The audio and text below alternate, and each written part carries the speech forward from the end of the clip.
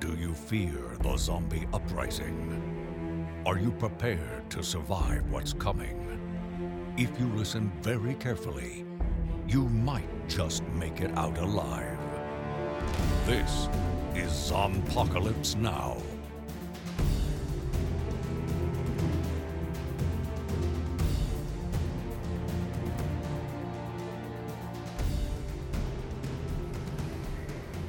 Hi everybody.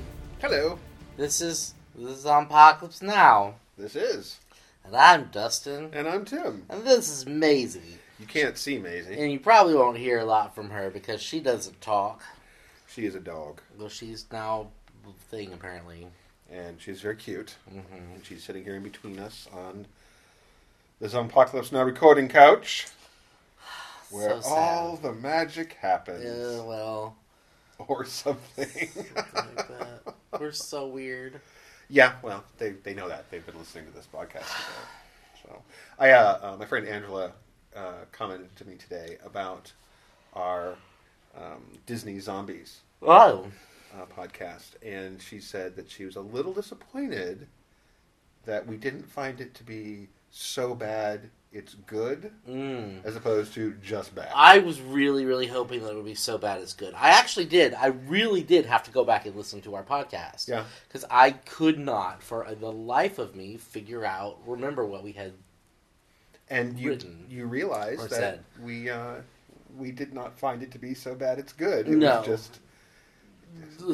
Yeah.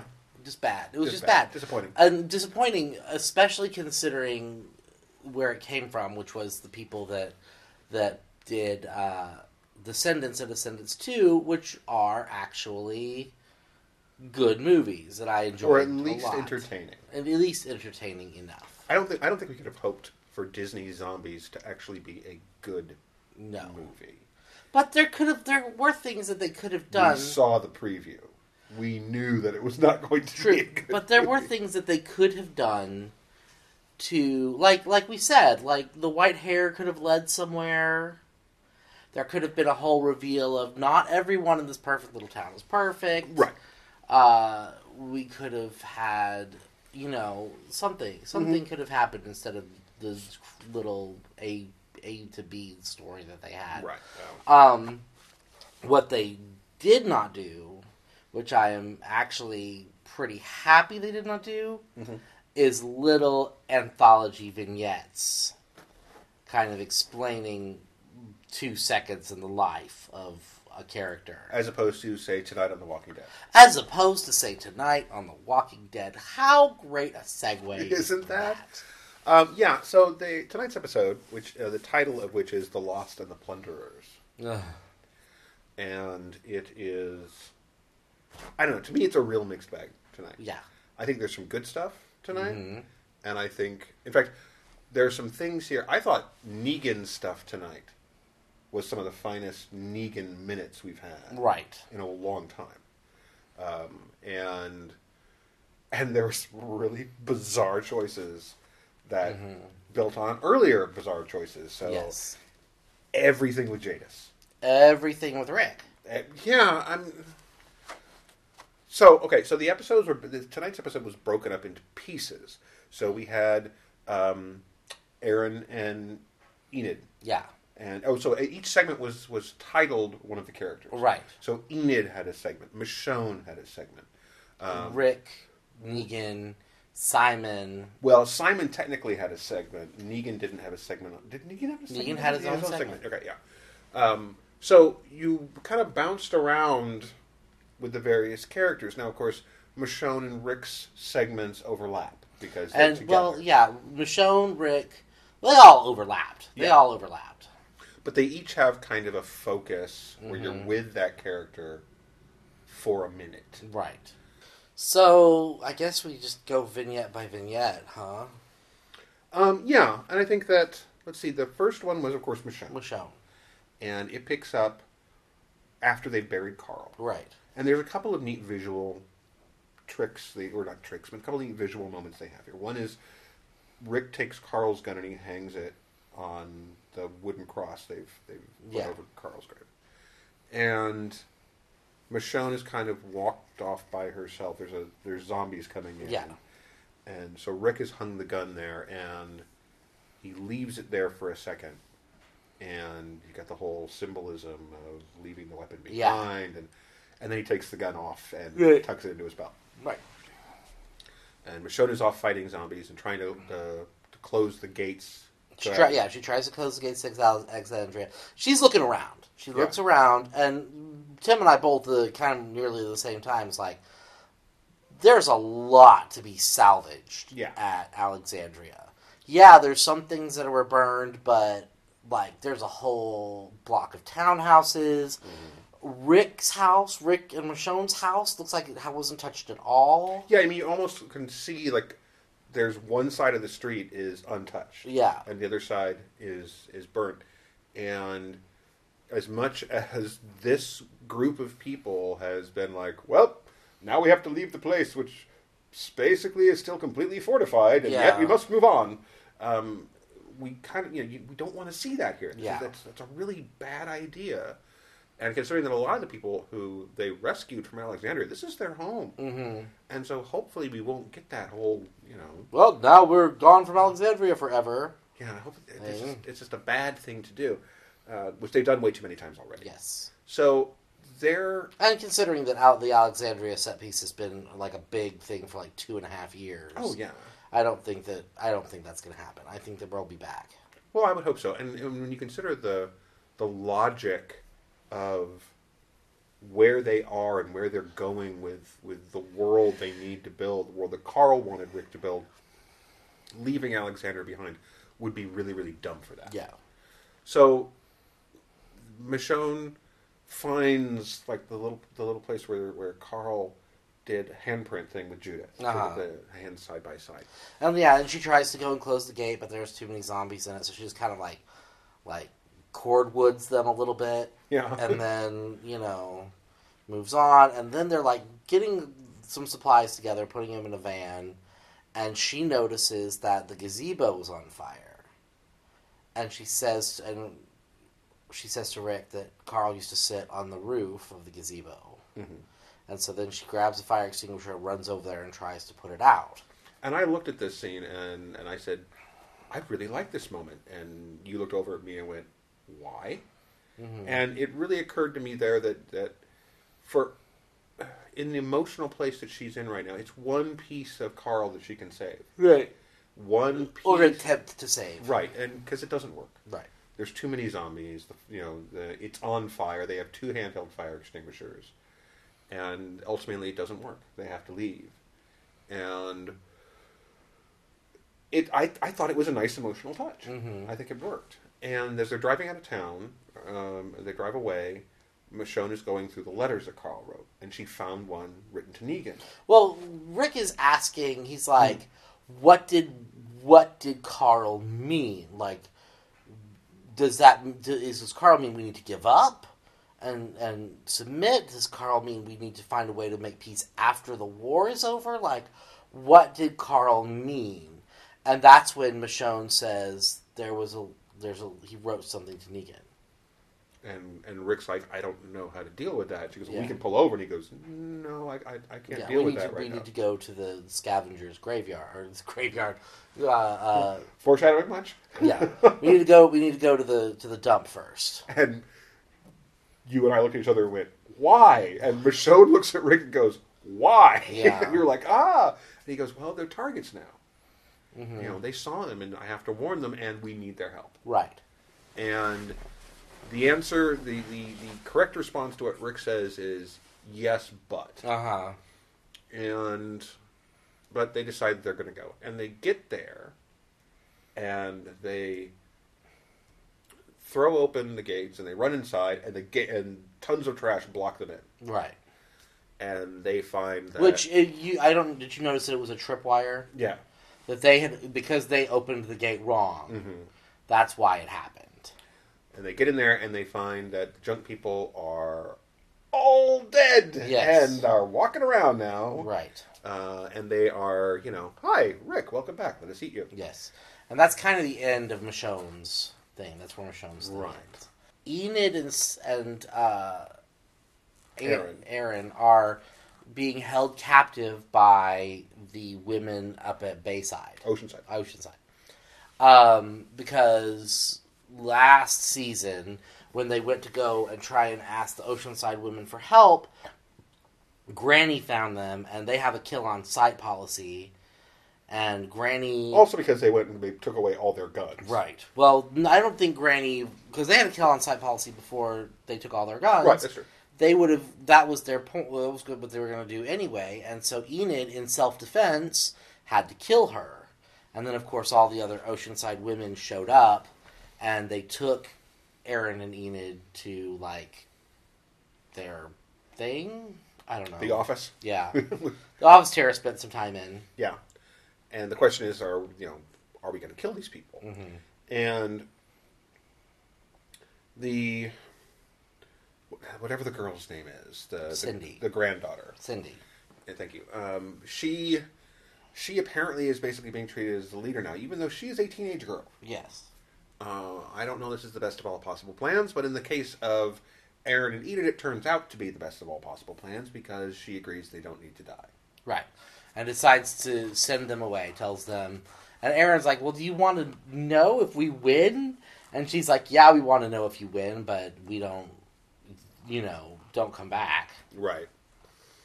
And he's like, okay, we could use your help. Mm-hmm. And she's like, no, we helped you enough with our guns that you came and took. Yeah, we've donated enough. She says we've donated enough to the cause. Yeah.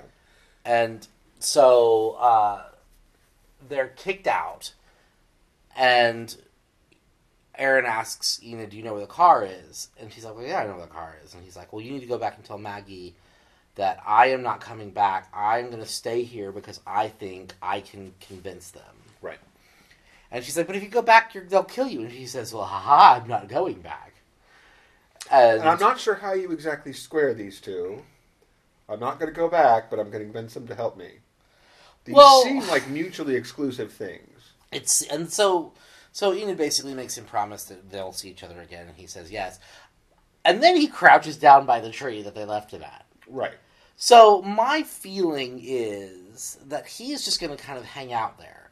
Right. And they're going to come out and find him. Yeah, and the next patrol's going to come by and they're like, what are you doing? We just told you to leave. And he's going to do that really charming Aaron thing that he does and be like, yes, you did. But... And I think he's going to wear them down. I think that they're just... Well, he's a charming fellow. Yeah, and they're going to...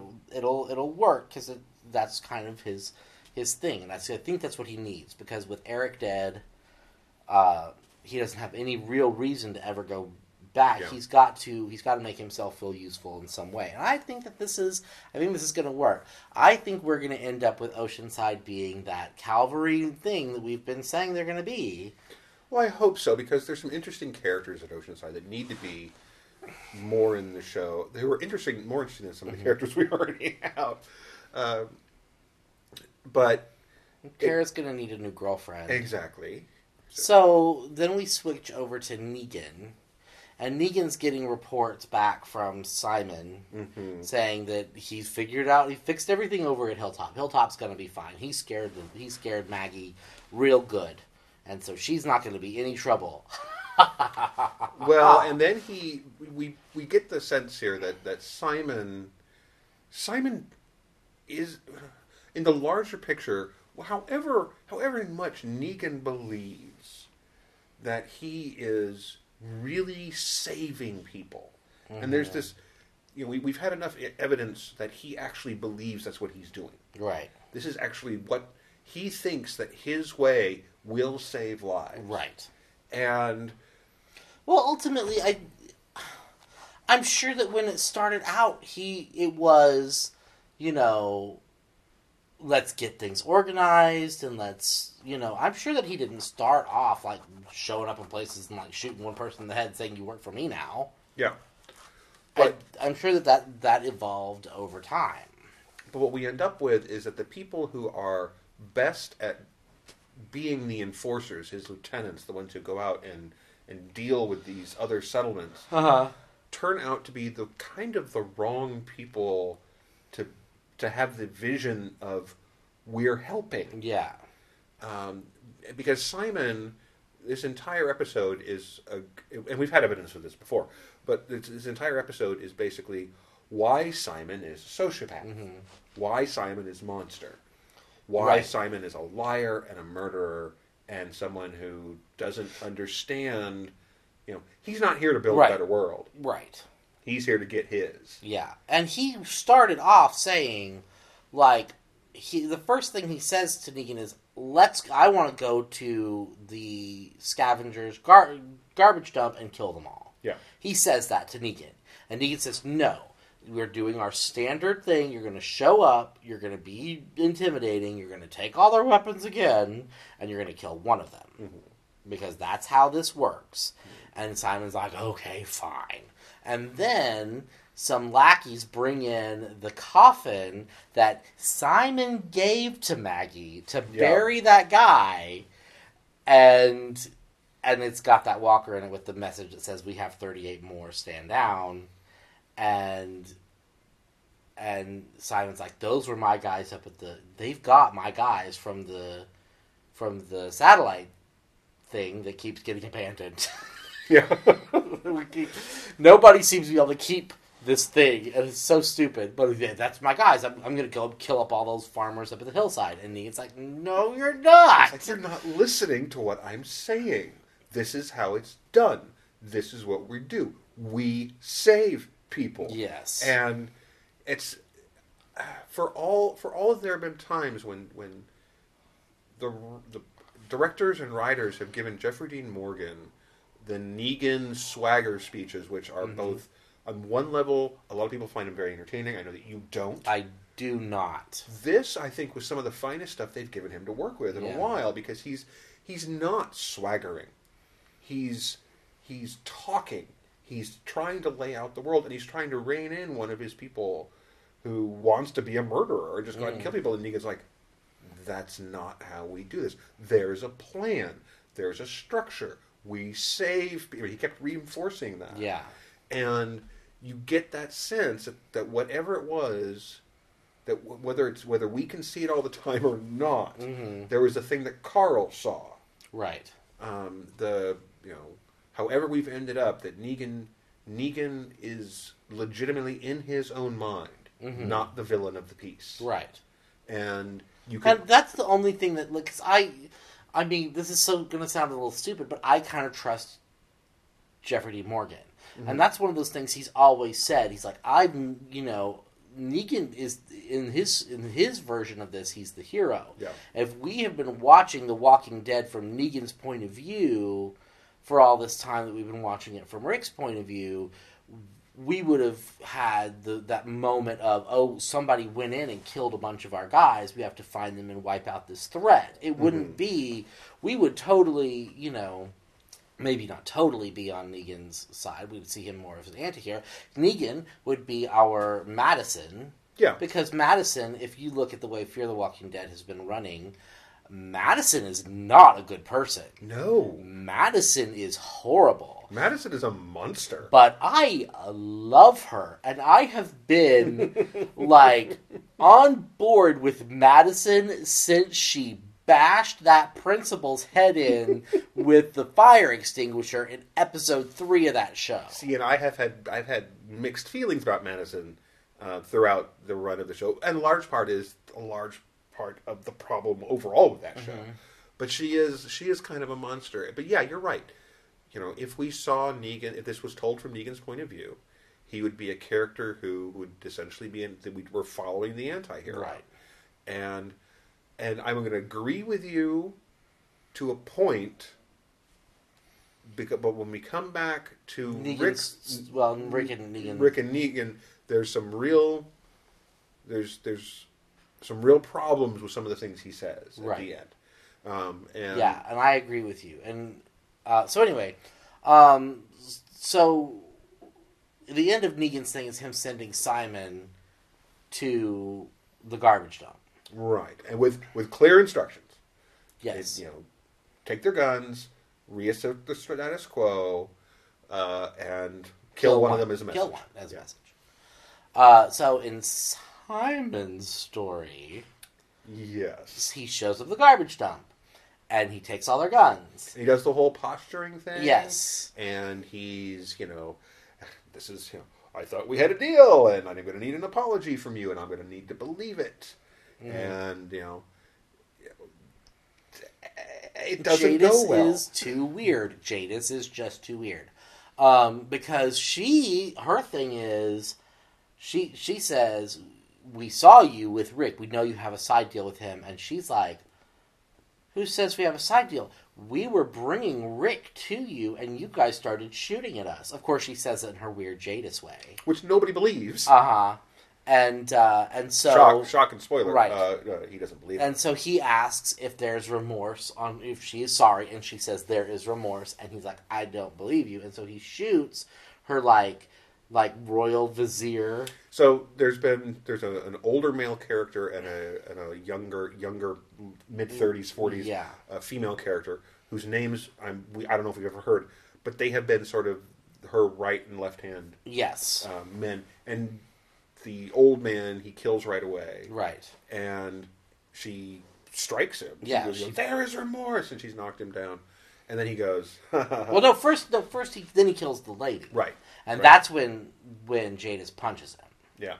And then he tells his men to light him up and kills everyone else. Yeah. Now, here's the thing about the Scavengers. If they didn't have this need for them all to go and stand in a circle around everyone who shows up like they're some sort of performance art installation, this would not have been... Okay, so basically the rest of the episode flows into Jadis and Rick. Yeah. And it just... We've had problems with the Junkyard people forever. Since they showed up. The Scavengers is their official name, but whatever you want to call them. They have not made any sense at all. No. They are complete. They're as characters, they don't make any sense. As a society... And Simon even says, why are you at the dump? It's like, there's a helipad out back and solar panels. What was this place? A question, by the way, we don't get an answer to. We've asked before, and we've seen helicopters and other flying things flying through the sky, and to the point where we know it is not a like they just happened to be filming and a plane was flying by. Right, which could be digitally taken out, by the way. But if you look at this junkyard, there are these massive doors. Mm-hmm. There's so many things weird about this junkyard. One of which we will come to because when Rick and Michonne get there and they find all these dead people, and they scramble up the side. So that's how Simon's story ends. Right. He goes back to Negan and says, everything worked out just great. Of course, he doesn't mention that he murdered everyone at the junkyard. This will come back to haunt him. I'm sure it will. Because and they're like, okay, awesome, thank you. And Negan goes off on his merry way. He's worried about Gavin. Right. Negan is worried about Gavin this whole episode. And he's like, when he gets back, Simon's like, did Gavin ever check in? And he's like, no, but I sent a crew out. And he goes, well, if they don't call back, we can just send another one. Simon is losing it. Simon is in the middle of losing it. Oh, yeah. No, he's screwed. Yeah. He's screwed no matter what he does. He's defied Negan. Mm-hmm. He's put himself in direct opposition to Negan's worldview at this point. Mm-hmm. And Maggie is going to cut him into little tiny pieces and mail them back to Negan. Right. And one of them's killing Simon. Gavin, of course, we saw not making it out of the kingdom situation last week. But at the end of Simon's sequence ends with them getting a call from Rick. Right. So we go to Jadis. Jadis' Jadis' section. And we get Rick and Michonne have scrambled up on top of the trash heap, and they find Jadis sitting there in her nightie. Which, okay, because when Simon shows up, she's wearing her weird black art installation clothes. Yeah. So after all of her people were murdered in front of her, she decided the best thing to do would be to go and change clothes. And there are a number of problems here. Right. First of all, why did Simon leave her alive? What benefit is that? Okay. Simon's... I don't understand why that happened at all. But anyway, because we kept her alive so that she can change into her nightie. Mm-hmm. We have never seen where the scavengers actually live. Right. And so we don't know what's behind the other doors. Mm-hmm. We don't know, where's their bedrooms? Yeah. Where do they eat? Right. All these things. We don't see any of this. We do see her in her nightie. Which, again, so, all right, digression Yes. for a second. Sure. Tonight, me and the kids and Molly went and saw Black Panther. Right. Excellent film, by the way. You guys haven't seen it. So good. Really should see it. There's a moment, there's this big battle going on. Mm-hmm. And two of the characters go and gather up some weapons to fight in this battle. Mm-hmm. And so so it's Black Panther's love interest, played by Lupita Nyong'o, and his little sister, who's played by someone else, whose name I can't remember at the second. Mm-hmm. So they get their weapons, and then they run off to join the battle, but in between getting their weapons and joining the battle, both of them change clothes, redo their hair, and get new makeup. Okay, the battle is legitimately going on. Mm-hmm. And, I turned to Molly and was like, they took time. That girl, with all that weave in her hair, took time to stop and rebraid it and put it in a little thing and then draw little dots all over her face. But it's Wakandan super science. Right. It's hand wavy. Right. But that's one of those moments, because that movie has you. Oh, yeah. There's a moment, when they're all on the cliff face, and you're just like, oh, that's the greeniest green screen I've ever green screened before.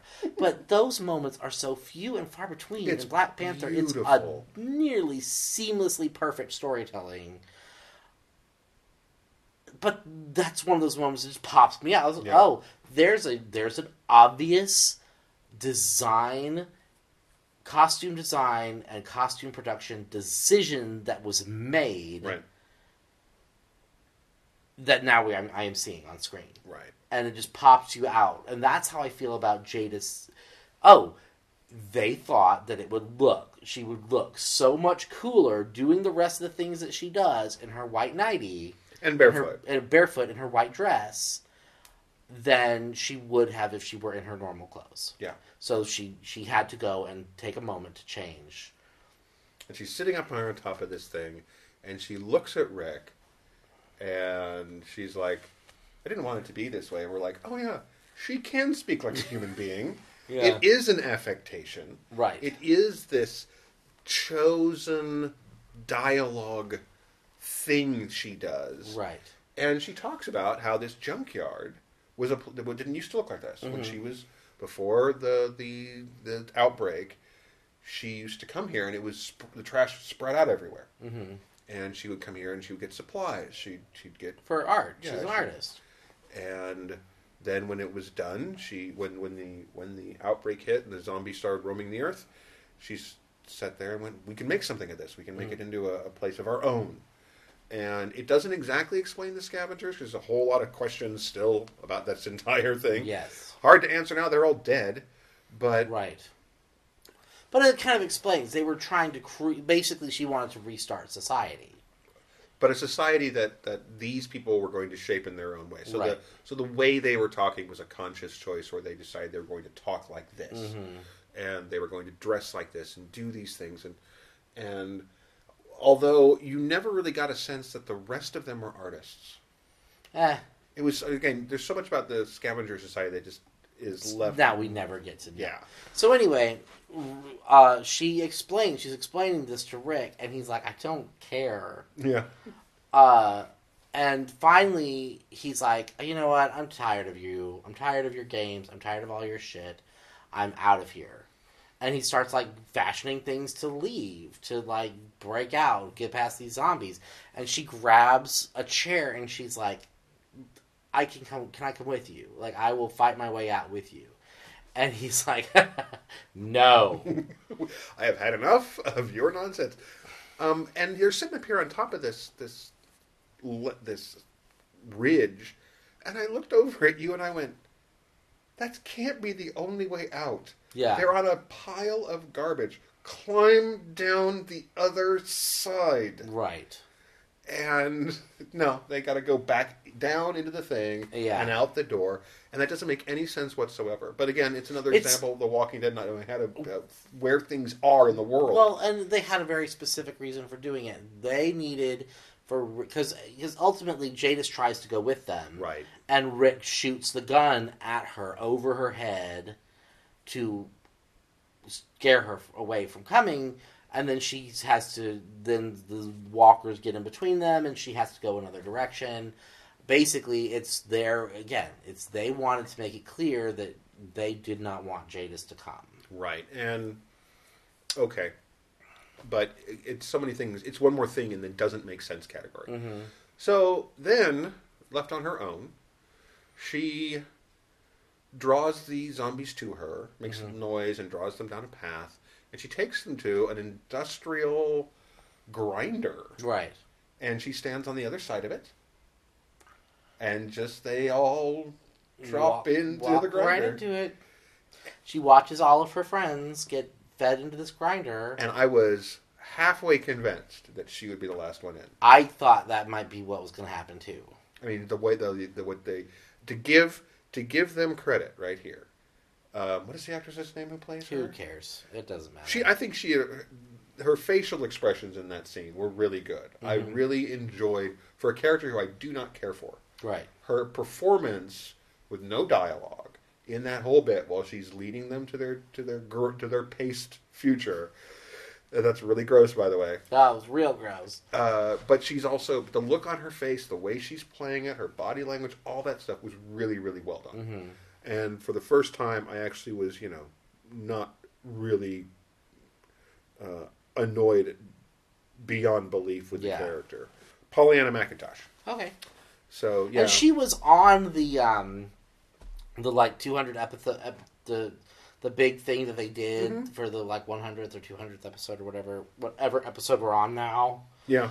She was there, so they're probably going to keep her around because she doesn't jump into the meat grinder after all of her friends. She goes, and I will give them this, she is sitting there waiting, and it shows her feet, and the gore makeup on her feet's real good. Looks real, like she's been bumping her toes on shit and stuff. So she goes to this place where she's got a little stash of food. Mm-hmm. She opens a can of applesauce, and she eat some of it because she has some sort of willingness to survive, and that's the end of her section. And maybe if they ditch the whole I'm going to be weird for weird's sake, or I've created this persona thing, because she's a fine actress, just the character is really, really irritating. Yeah. So that's where we leave her, and then we end up with Rick's story. Right. And they're driving along, and he's justifying. He's like, I shot over her head. I didn't want to hit her. I didn't want to kill her. And what does Michonne say that makes him I have to stop? Oh, she says, but that is kind of what Carl was talking about. Yeah. Oh, right. We have to help. Yeah, we have to. And he's like, and he pulls over, and he takes all the letters with him. And I turned to Tim and I said, I have a feeling I'm about to hate this. And I said, you are right. I am very concerned about this scene. But we only see his note and Negan's note. So it looked like he took all of them with them. Yeah. But apparently, at least from what we saw, he only had the two notes. Right. So he reads Negan's note. We don't get to see what the note says. Or we don't get a voiceover from Carl. I was half expecting a voiceover. But then he takes the walkie-talkie and he calls. He goes, get me Negan. I go, who is this? And it was Rick. Rick Grimes. And so Rick gets on. He starts off with his Negan starts with this bluster like, "Oh, bird," and where are you, Rick? Let's go. How are things going? And it's like Carl's dead, and Negan's like, what? Yeah. And here, for about 2 minutes, Negan gets it right. It takes him back. He says, "I'm sorry." Right. How did he die? And Rick's like, what? And he goes, how did he die? Did we kill him? Yeah. You know, was it the grenades? Was it the smoke? Did we do this? Mm-hmm. And Rick's like, no, he died helping somebody. Somebody needed help. He went out. He got bit. Mm-hmm. But he went out to help someone. And Negan's like, oh, I'm sorry. I'm really sorry. Mm-hmm. And he's like, I had plans for that kid. He was going to be part of, you know. That kid is the future. Mm-hmm. And Rick's got this look on his face, which is like half disbelief and half, well, yes, he was. Congratulations. Glad you figured that out. And here's where Negan gets it wrong. Mm-hmm. Because Rick says he wrote a note, and the note said, he asked you to stop this. Mm-hmm. He asked me to stop this.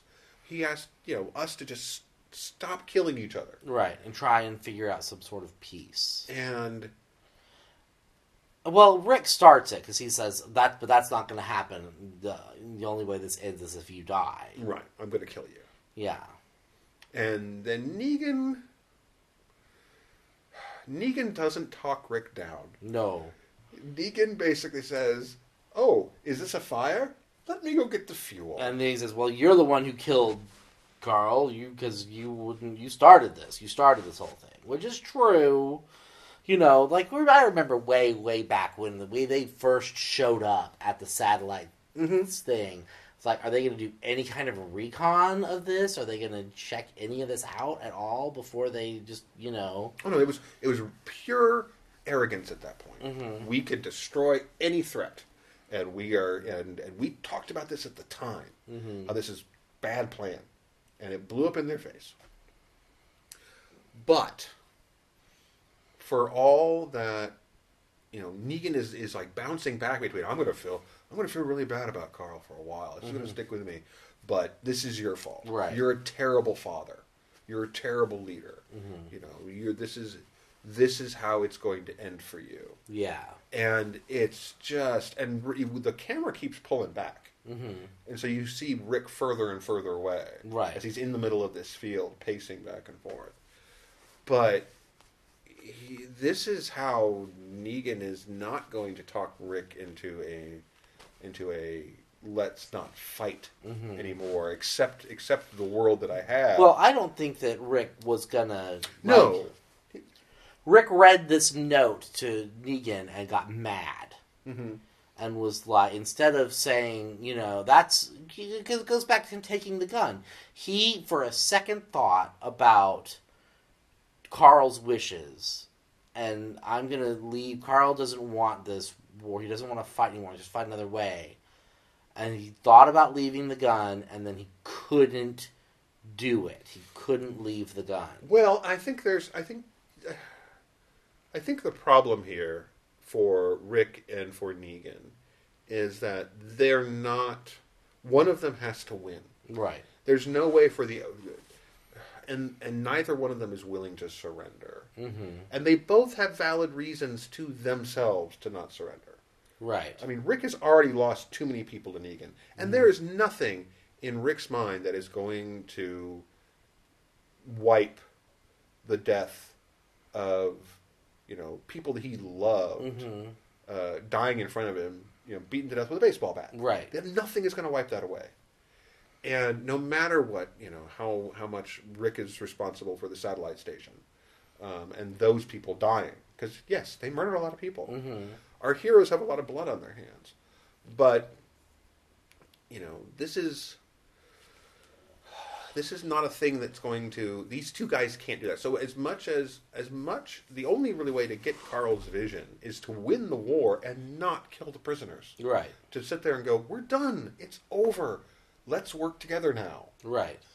And which actually is how a lot of wars end. Yeah. Where, the one side wins and they say, okay, now we won, and okay, let's open the businesses tomorrow and get back to work. Right. It doesn't always work that way, obviously, but sometimes that's in the best possible situation, that's what happens. Yeah. You reconstruct things. You reconstruct Germany and Austria and Russia and all these different places. You rebuild. Mm-hmm. During post World War II, and you make it better. And that's kind of what the best you can hope for here. And honestly, I don't think that Carl was so idealistic and naive to think that, because we haven't seen the notes. Right. We've heard Rick say something. We haven't seen what the notes actually say. I'm wondering if you can help me. Because when I saw these notes, a scene from it's either a movie or a TV show, and I feel like it's British, popped into my brain. Okay. And it's a female character dies, and it's two men who were both in love with her. I think one was her boyfriend and one was her husband. Like her old boyfriend and one was her new husband or something. And she wrote these letters to them, or she wrote this letter, and then one of them is to, or the letter she wrote was to the boyfriend. Mm-hmm. And so he reads it. I feel like it was David Tennant, but I might be pushing Doctor Who into something that does not have Doctor Who in it. So tell me. So anyway, so he gets this note from this woman who is now dead, and he reads it, and her husband is standing behind him, and says, "Is that from her?" And he says, "Yes." And then the husband says, "Well, what did it say? What does it say? Or can I read it? Can I read it?" And the guy reading the note, which I think is David Tennant, rips it into pieces. Does that sound like a familiar thing to you? It doesn't, but it sounds interesting. And I can't tell you anything else about it. It just popped into my brain when I saw these notes. And I just had that feeling of, some of these notes are not going to get delivered. And the Negan note is one of those, like, I don't know. We'll see. Who knows? I don't know what's happening. Life is hard, Tim. You know what? I honestly think that you could have him read the note, but he gets the note after he's lost. Right. And the note basically was, so assuming you survive, my father's, the reign of hell my father's going to lay down upon you now. I hope that you will, as a prisoner. Right. Well, take this time to reassess your life and become a useful member of society. Probably not. But, I mean, it's... The problem with this episode is that it is... It's another Fillerson episode, in my opinion. There's a lot of filler here, and there's a lot of attempt to clean up some... Like okay, with the Scavengers, you're kind of cleaning up characters you really don't know what to do with. Yeah. They didn't need them. And they've never needed them, but now they have them, they have to deal with them. And the only interesting character out of a lot of them is still alive. Right. And even she's annoying as hell. And the fact that she's now not speaking in her artificial, thing, patois. Right. Is, I've got to use fancy words, is great, but at the same time, we've now gotten rid of all these extraneous characters who existed for reasons. I mean, we've only established that these are apparently a bunch of artists who turned into super warriors because one of them took out Michonne, basically, and that's not right. That's not right. That absolutely should not have happened. So it's one of those things where they clean. It's like a house cleaning episode. Yes. The scene between Simon and Negan was really interesting because we defined these two characters in a way that going forward this is important dynamics for what's coming, but it could have been part of something else. Rick and Michonne, there's a lot more that we could have gotten. I mean, I don't need a whole episode of them grieving for Carl. There's a war on. But at the same time, we could have given them more time than they got tonight, to grieve and to deal with. I mean, you could have had the silent, almost silent sequences at the beginning of the episode where they're moving through town were really strong and beautifully shot, and performances, just the body language and facial expressions from the actors were really very powerful stuff. Right. So, but did we need 5 minutes of Aaron and Enid? Was that necessary? Well, I mean, eventually. Sure. Eventually, we did. And I think that's, like you said, this is probably more not so much Filler McFillerson as a housekeeping episode. Yeah. We need to clean up some of the messes that the first part of the season made. So here's how we're going to do it. We're going to just ram through 5 or 6 little dumb stories and be done. Right, because, we're not going to have an episode that basically has, Rick going, I give up. Yeah. Well, especially not now. No, and because that wouldn't be true to the character, Mm-hmm. and it wouldn't be true to the character that Carl saw, and it wouldn't be true to the character that Carl wanted Rick to be, and what Rick wants to be. Because Rick ultimately, for all of his back and forth nonsense that he often does, is ultimately trying to do the right thing. Right. And I feel like we've got enough characters now that are expressing this war, if we're going to win it, we have to make some sort of future to, kind of give us an idea of how the war is going to ultimately end. Yeah, well, you're going to have, and I don't know, maybe we find, because we do know our characters are kind of like Locusts, or Lex, pick a Walking Dead show, the Lex analogy of yours holds up pretty well, but even if we reach the point where we get to the end of the war, and there are people that it's like, okay, Rick, Michonne, you guys aren't part of this world that you've created because we all want to make peace and you guys don't, or whatever it is, and they go off and have new adventures somewhere else, so we leave Alexandria behind, which would be a dumb decision. Don't do it, writers, but whatever. At least there's enough people, you're right, there are enough people who are willing to look beyond the end of the war. Mm-hmm. What happens next? Right. So. Well, I wonder, because we know that Maggie has a pilot on ABC. Mm-hmm. So that's an interesting little bit, a little something we have to look forward to. Are they going to kill off Maggie? Are they going to add, how are they going to do? What's the situation going to be? Well, they can work out, maybe their contract thing worked out where they can actually have her do both. Mm-hmm.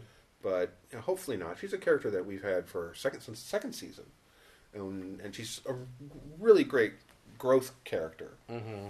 Somebody else who we've come to really, really care about in a really, for a show that has only given us real character growth sporadically. She's another character like Carol who she's turned out really well, and fine actress. So who knows? Hopefully we'll keep her. So next week it looks like we're back with Maggie. And yes. Maggie's like, I'm going to kill you all. So we'll see how that goes. But yeah, again, housekeeping, but still not a bad episode. There were some good performances. True. So worthwhile. So second half of the season, not doing too bad so far. Yeah. So we'll take it. All right, so we'll be back next week with more ZOMBPOCALYPSE now and more The Walking Dead. Obviously, you can find us on iTunes and podcast.com. Mm-hmm. We may do a little bit of moving around.